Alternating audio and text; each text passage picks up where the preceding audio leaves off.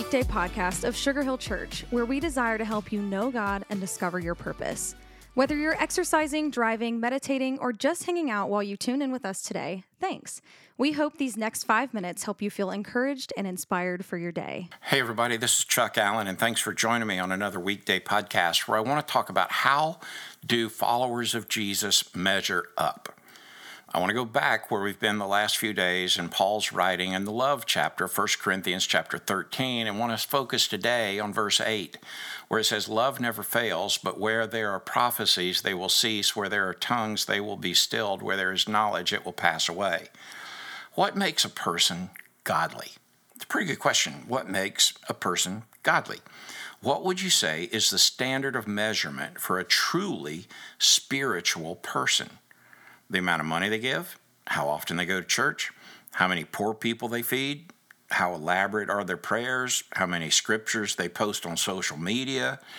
I mean, the church that Paul is writing to in Corinth believed that the measurement of spirituality was the demonstration of spiritual gifts. In fact, they were so busy assessing their lives by their spiritual gifts, they'd forgotten about the key phrase here, love. Let's not forget that Jesus said that I want to give you this command. It's something new. He said, love one another.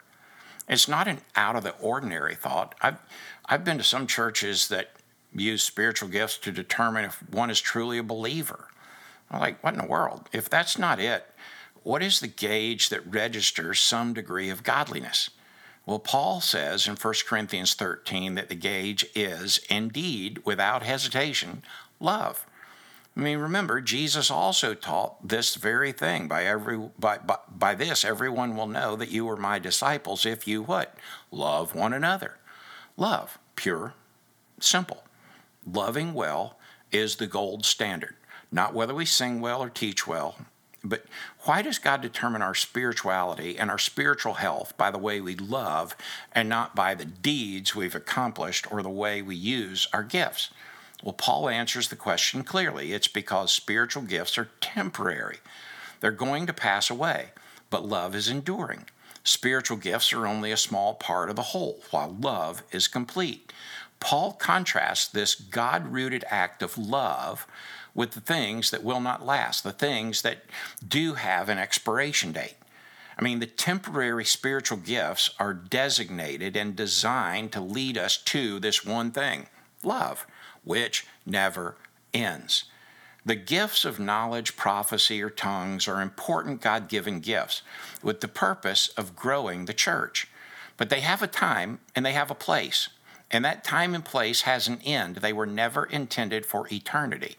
But the one thing that lasts forever through all of eternity is love. It never fails. It's never ending. It doesn't accumulate in our hearts until we give it away. It doesn't operate as a filling and emptying. I mean, a lot of times we don't even have it to give when we need to give it. When we're running on empty, if we simply ask God for His power we lack, He will always supply us with the power to love as He loves. But sometimes not until that very moment that we need it. God is often a very on-time God, especially when it comes to the conveyance of love. Sometimes we feel we just don't have it. I mean, and we just don't have anything to give. Certainly not the selfless, unconditional love God's called us to give. But He didn't call us to a love that we cannot extend. And I think that's important for us to know. If our hearts are willing and we ask, He will always empower us to love well. There have been plenty of times in my life I came to the end of my own capacity to act in a loving manner, and I've shown my hind parts plenty of times because of it. I knew the exact point in time I'd reached the end of my capacity. Then God's love kicked in and gave me this supernatural self-control of kindness and patience, all certainly outside my human capacity. The powerful stream of God's pure love can carry you along like He has me on too many opportunities, because love never fails. As we get in the habit of realizing how powerless we are to love on our own, asking for a supply of God's love to give, dying to self and living for loving others, we begin to find ease in that cycle. It becomes a spiritual habit in our world. It's like building a streak of Jesus. The more we practice giving love away, the more we show love effortlessly.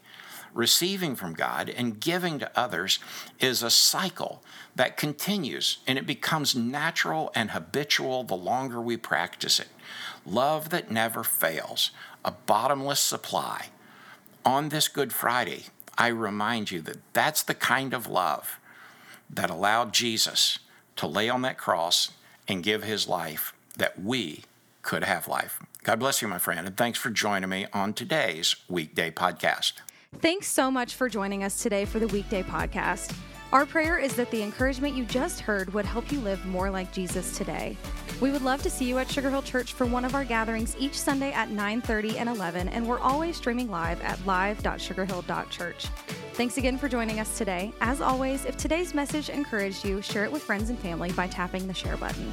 Have an awesome day.